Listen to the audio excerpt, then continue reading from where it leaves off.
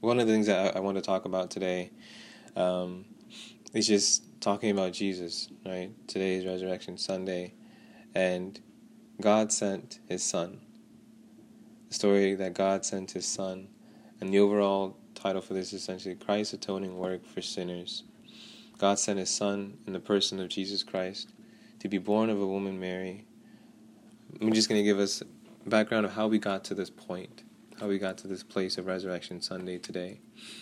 Is that Jesus came, born of a woman, Mary, and Jesus lived as a child. He grew up, he did many miracles, and he studied the Word. He learned the Word. He spent time with God in the wilderness. He came out, and his ministry began at age 30, and it ended with his resurrection, with his death and resurrection at age 33.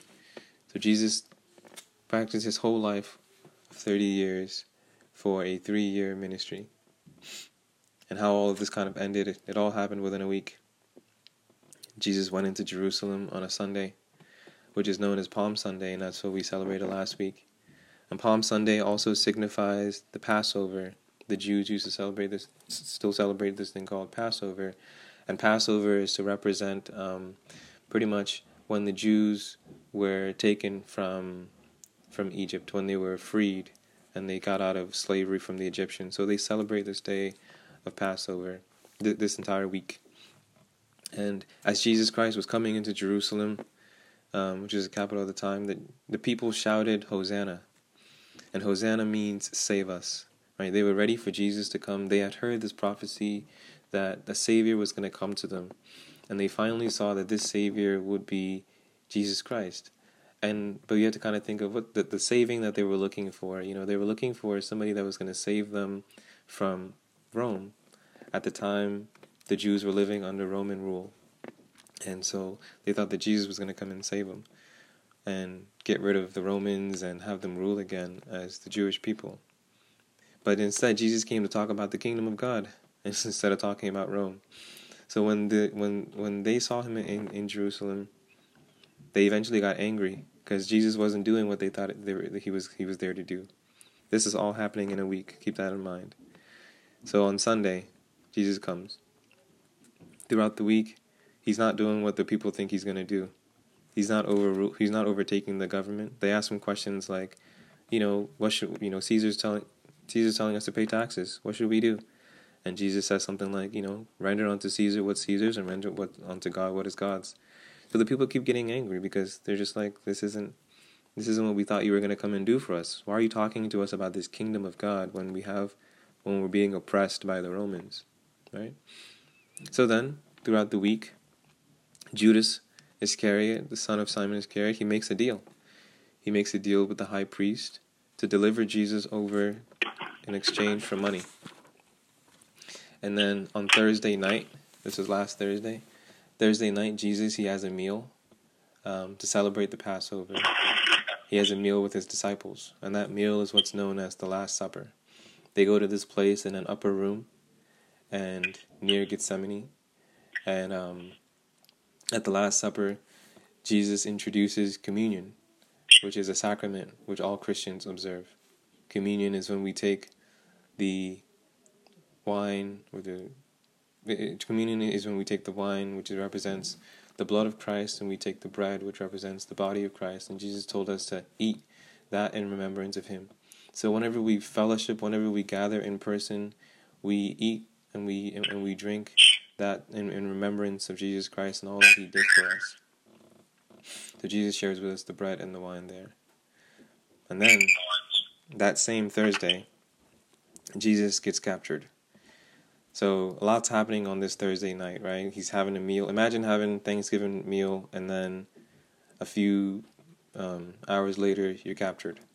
So Jesus is captured by the Jews, and a showdown goes on. One of the apostles decides he's going to cut off the ear of one of the guards, but Jesus puts a stop to all of that, and he says, this doesn't need to continue, and then he heals the person who's there to capture him. Imagine, the person who's there to steal from you and take from you, you end up healing him. So they captured Jesus on Thursday. Then on Friday, which is known as Good Friday, and that Thursday was known as Maundy Thursday, and Friday is known as Good Friday. On Friday, Jesus faces trial before Pontius Pilate. Pontius Pilate was one of the rulers at the time, is the guy that they go to kind of make decisions. And Pontius Pilate is like, I haven't found any fault in Jesus, what the Jews are saying. The Jews are saying that Jesus is blaspheming and doing all these things that are not right. He's saying that he's the Son of God. But that's not an issue to Pontius Pilate. So Pontius Pilate sends Jesus over to Herod Antipas. And Herod Antipas also sees and finds no wrong in Jesus. So the idea, he sends him back to Pontius Pilate, and Pontius Pilate is like, I'm just going to punish him a bit and then let him go.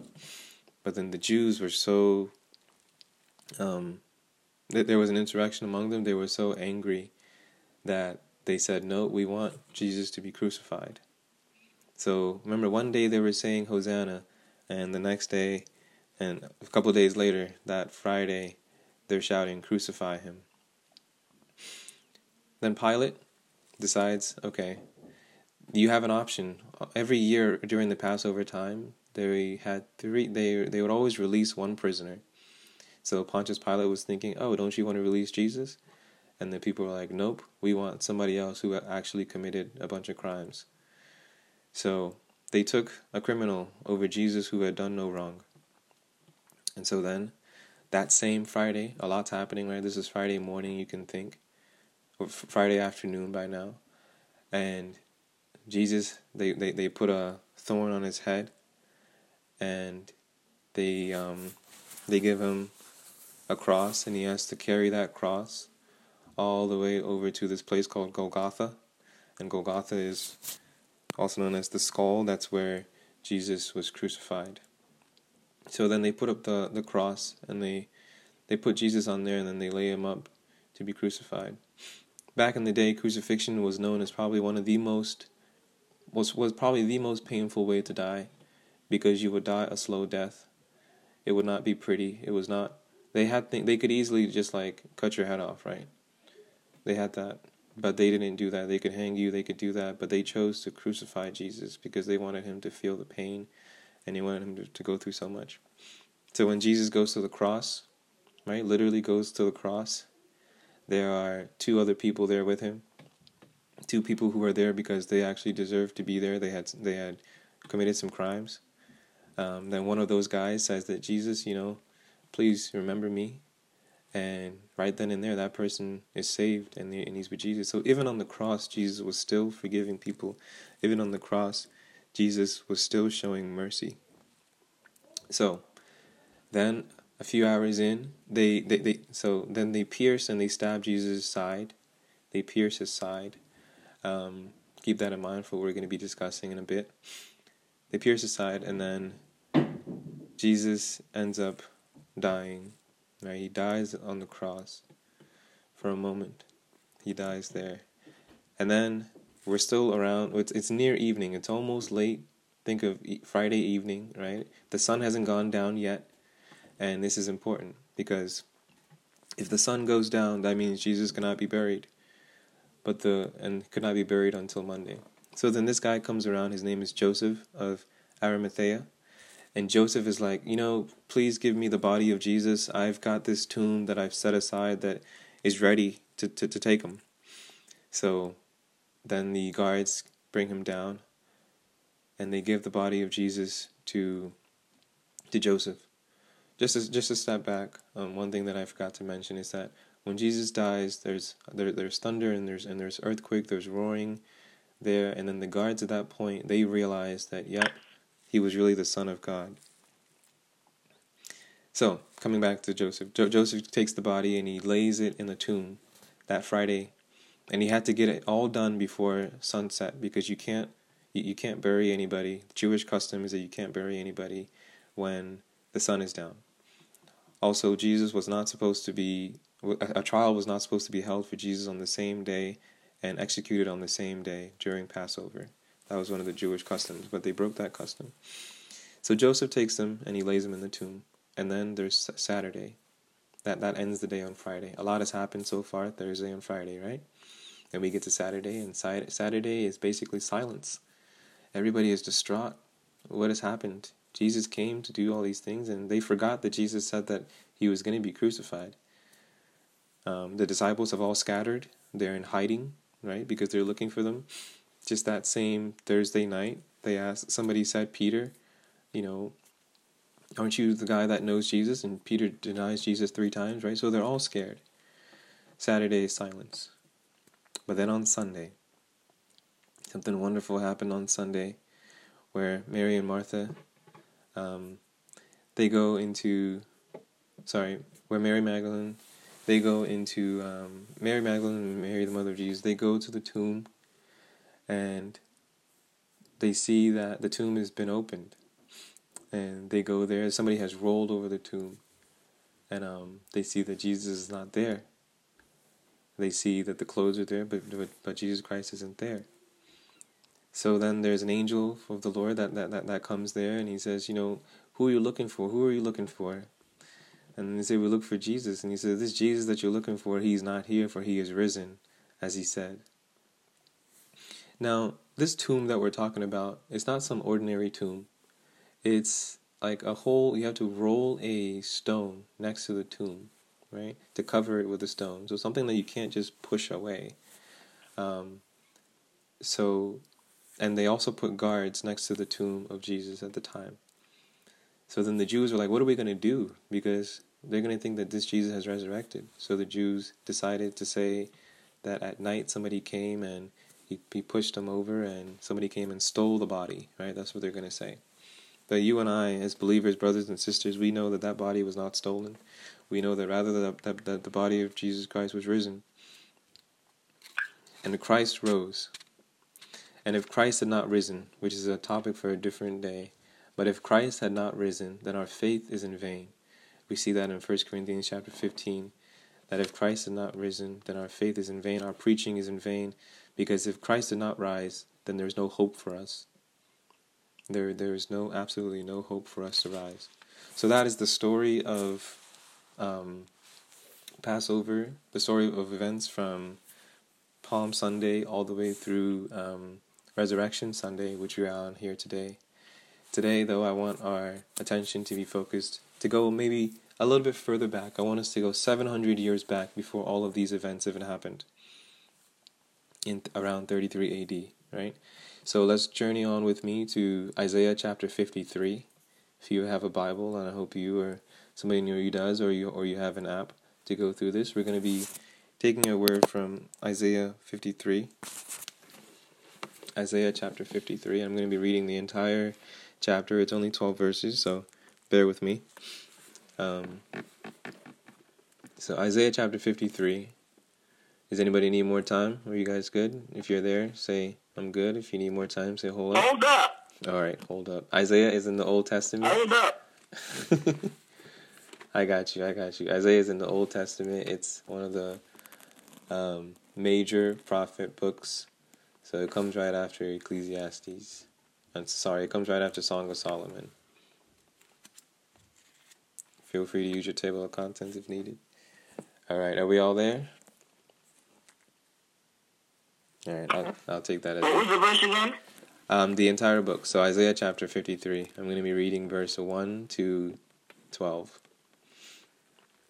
The entire chapter, sorry. So I'm going to start reading there. So Isaiah chapter 53, I'm reading from the ESV, English Standard Version, okay? It says, "Who has believed what he has heard from us? And to whom has the arm of the Lord been revealed? For he grew up before him like a young plant, and like a root out of dry ground. He had no form or majesty that we should look at him, and no beauty that we should desire him. He was despised and rejected by men, a man of sorrows and acquainted with grief. And as one from whom men hide their faces, he was despised, and we esteemed him not. Surely he has borne our griefs and carried our sorrows, yet we esteemed him stricken, smitten by God and afflicted. But he was pierced for our transgressions, he was crushed for our iniquities. Upon him was the chastisement that brought us peace, and with his wounds we are healed. All we like sheep have gone astray. We have turned every one to his own way, and the Lord has laid on him, Jesus, the iniquity of us all. He was oppressed, and he was afflicted, yet he opened not his mouth. Like a lamb that is led to the slaughter, and like a sheep that before its shearers is silent, so he opened not his mouth. By oppression and judgment he was taken away. And as for his generation, who considered that he was cut off out of the land of the living, stricken for the transgression of my people? And they made his grave with the wicked, and with a rich man in his death, although he had done no violence, and there was no deceit in his mouth. Yet it was the will of the Lord to crush him. He has put him to grief, when his soul makes an offering for guilt. He shall see his offspring, he shall prolong his days. The will of the Lord shall prosper in the land. Out of the anguish of his soul he shall see and be satisfied. By his knowledge shall the righteous one, my servant, make many to be accounted righteous, and he shall bear their iniquities.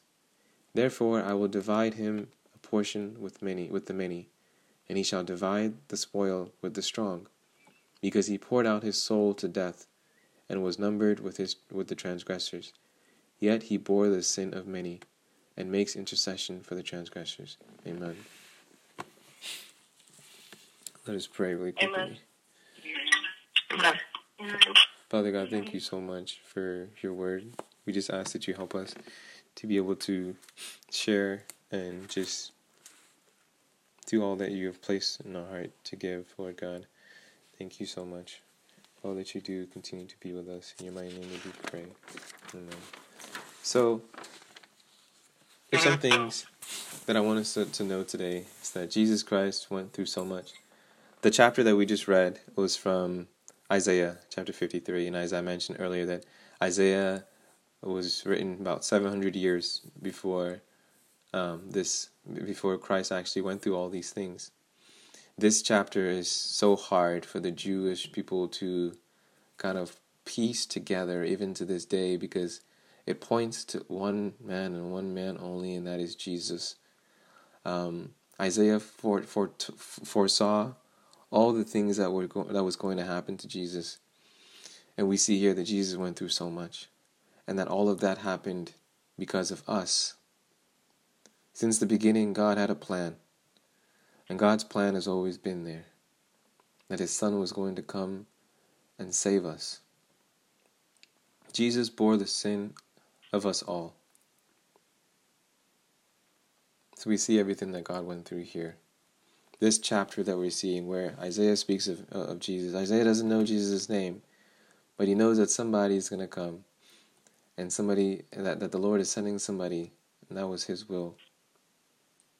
So today I want to touch on God's radical love for humanity. And God's radical love for humanity is that it pleased him so much that he would crush his own Son. We see in the verse 10. When you sit there and you wonder, man, does God really love me?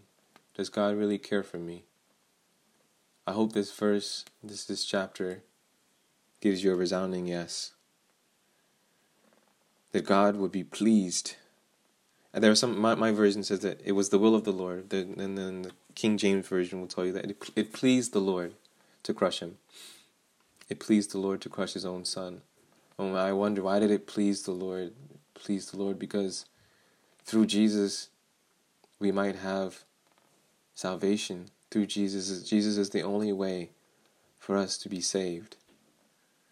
So if that meant that God had to sacrifice his Son, then God was going to do that. If that doesn't tell you, brothers and sisters, that God loves you, I don't know what will. For God to sacrifice and make his Son go through so much pain for us, there's nothing here in the chapter 53 that says that Jesus did anything wrong. And we see that in Matthew, Mark, Luke, and John. Isaiah chapter 53 can basically be considered as the first gospel when you think about it. Because it says that all that Jesus came to do, God's radical love for humanity, is so great. And when it's so like we can't even understand or comprehend it, because we're like, who are we? You know, who are we that God loves us so much that He would give His only Son for us? Like, we continue to sin against God, you and I both. We continue to mess up. But even through that, God loved us so much that He made a way, that He took the Son who was perfect and knew no wrong, and laid upon Him all of our sins. Think about all the things we've done wrong, all the terrible things that you think of in this world. Any terrible thing that you can think of, any sin that you can think of, Jesus took that on at the cross. At the cross, all of it was laid on Him. And He went through so much grief, and He went through so much sorrow.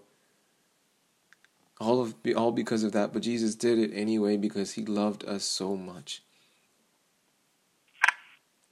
We see that within these verses.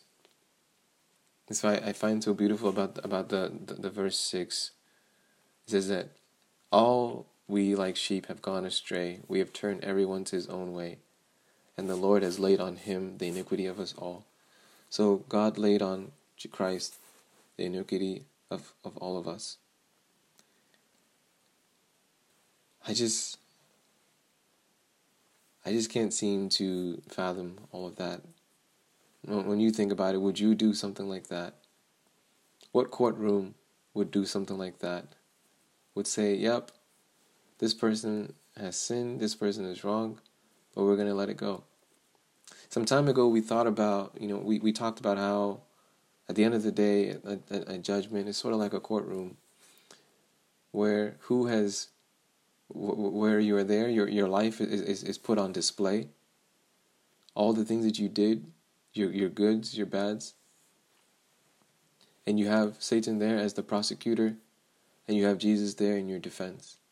And we open up the book, and when you open up the book and we're trying to find all the things that you did wrong, it's all soaked in blood. It's all red. And what is that red and what is that blood? That is the shed blood of Jesus Christ. That your sins, every single thing that you did, your sins past, present, future, all of them have been forgiven. So long as you trust and you repent and you give your life over to Jesus. So then Satan becomes confused, because Satan's like, what is all of this? This is why Satan tried so hard, guys, to keep Jesus from going to the cross. Because he knew that at the cross, there would be so much freedom for us, for you and me, that we would no longer be slaves to sin. So sin came through one man, Adam. So justification and righteousness and freedom through another man, that man, Jesus Christ. So I want us to keep that in mind. That when we put our trust and our hope in Jesus, and we get up there someday to be faced on and placed on trial, for our judgment to be made known, if the blood of Christ is there, all of our sins, everything that we did, we are made new and we are made clean. We stand not in our own righteousness, because our righteousness can't save us, but we stand in the righteousness of God. We put on the righteousness of Christ. The last thing that I want you guys to take out of this is that it was the will of the Lord to crush Him. When we say that we're giving our lives over to Jesus, we say that we want to stand by God's side. We have to know that if it pleased God to crush us, if it pleased God to crush Jesus, then so definitely it pleases the Lord to crush us as well. When we are going through some struggles, and we just don't understand why, we don't know what's happening, know that God is going to use you to bring other people to Him. The same way that He used Jesus Christ, through Jesus Christ, to be able to make a pathway that people will be saved. So when we say, I want to be more like Jesus, you look at what Jesus went through. I want us to know that this isn't some sort of game that we play or just some sort of words that we say or this lolly-dolly thing. Like, it's real. It's a difficult thing. It's not easy. But it's a beautiful thing when we stand by Christ. Because at the end of the day, those who stand by Christ will receive their reward in heaven. So I want you guys to know that when you're going through something, if it pleased God to crush his own son, how much more will it please the Lord to crush us as well? But when we are being crushed, when we are going through some struggles, know that we're going to come out of it, or we're going to bear through it and become stronger and better. And from that, people are going to see us. And from that, people are going to see us, but they will see more than that. They will see Christ in us. If you really want people don't come to Christ when they see you. They don't. Nobody has ever come to Jesus Christ by looking at another person. And people have only come to Jesus Christ by looking at Jesus. And for Jesus to be made and seen in you, you have to go through some things. Count it all joy when you are faced with trials of many kinds. Because this thing is producing steadfastness. It's making you look more like the Lord. And when people see that in you, they'll be like, man, who is this God that you serve? That you're still making it even though you've been afflicted. Look at all that Jesus went through. He was spat on. He was shamed. He was put on the cross to die. Look at all that Jesus went through. Yet Jesus did not say a word. So we see Isaiah 53 said all those things. Jesus did not say a word. And he bore that for us. So what does that look like in our lives? That means that when we're going through something, I want to encourage you guys to not always complain. It's okay to speak, and it's okay to share. It's one thing to talk to the Lord. Talk to God. Don't complain. Talk to the Lord. That's fair. But make sure that when you go to God, you recognize that God is using whatever situation that you're in to make you stronger, to make you more like his son. You have always wondered, what does it mean for me to be more like Jesus? Beloved, Isaiah 53 tells you. To be more like his son means to go through pain, to go through struggle in this life. But thanks be to God that Christ has risen. Because if Christ had not risen, then all that we go through in this life is meaningless. And Paul teaches us this in 1 Corinthians chapter 15. If Christ had not risen, our faith is dead, our faith is meaningless. But since Christ rose, every affliction, every pain that we go through, everything is meaningful. Don't think that anything is ever meaningless. Every millisecond of your pain, of your grief, it is meaningful and it is doing something for the glory of God that will be revealed in you. I want you to know and trust that everything that's going on with this virus, everything, there's nothing that we should say that is meaningless. Everybody that's dying, everyone that's losing, it's absolutely meaningful and doing something in our lives. So I want you to trust that and continue to ask to be more like Jesus, knowing that it will bring some trouble, but it's absolutely worth it. Would I ever go back and say that God, did life become more difficult for me when I decided to give my life over to God? Yes, it did. Without a doubt. It became so much more difficult. Some of the things that I had to do, some of the things I had to change in my life. But would I ever take it back? Never. Because I have found more joy in my pain. I found more joy in what I'm going through now than the life I lived before I gave myself over to the Lord. So I want to encourage you guys. Jesus has done so much on this day. He's done so much by rising. By rising, we have hope that we too will rise with him when he comes back for us someday. But if Christ had not risen, then we can't rise. So best believe that Jesus has risen. Every pain that you've gone through, every one that you've lost, know that those people someday, they too will rise with Christ. And we will see each other and we will rejoice and jubilate and give glory and honor to our Lord Most High. So with that, I will close and I will pray. Thank you all so much for your time, and we'll pray and close out. So let me pray, and then we'll discuss a little bit and then close out. I know we're at that 1 o'clock mark, so I'll pray. Father God, thank you so much for just allowing us to be able to speak, allowing us to be able to share your word, Lord God. We pray that your people took so much from this, and that they learn to live a life that is pleasing to you, Lord God, that you help us to die to ourselves, to die to our sins, and to live each day alive in you. God, it is a miracle that we go to sleep as believers, and it is a miracle that we wake up as believers. Thank you for always keeping us. Thank you for never letting us go.